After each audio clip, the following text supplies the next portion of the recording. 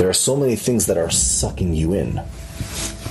I mean, I don't have to tell you, you know this. Wherever you look, there's always new things. There are things that are pulling us with the technology and the styles and where to go and what to do and what to listen to and what to watch and who says what's chashuv and who's considered this and who's our role models.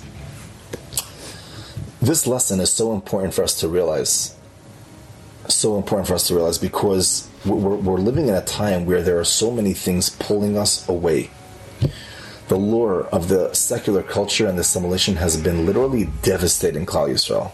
And we forget our identity, we forget who we are, we forget how chashuv we are, we forget how amazing we are. Yes, even if we fell, yes, even if we made mistakes, even if we think God won't be able to listen to us anymore, or He doesn't want, yes, He does want to hear you. Doesn't matter what you did, there's always tshuva. We are His children, that never changes. We are His children. We have to make special fences, Rabbi say, in order to ensure that our homes and our behavior is not influenced by the culture around us, no matter how tempting that is.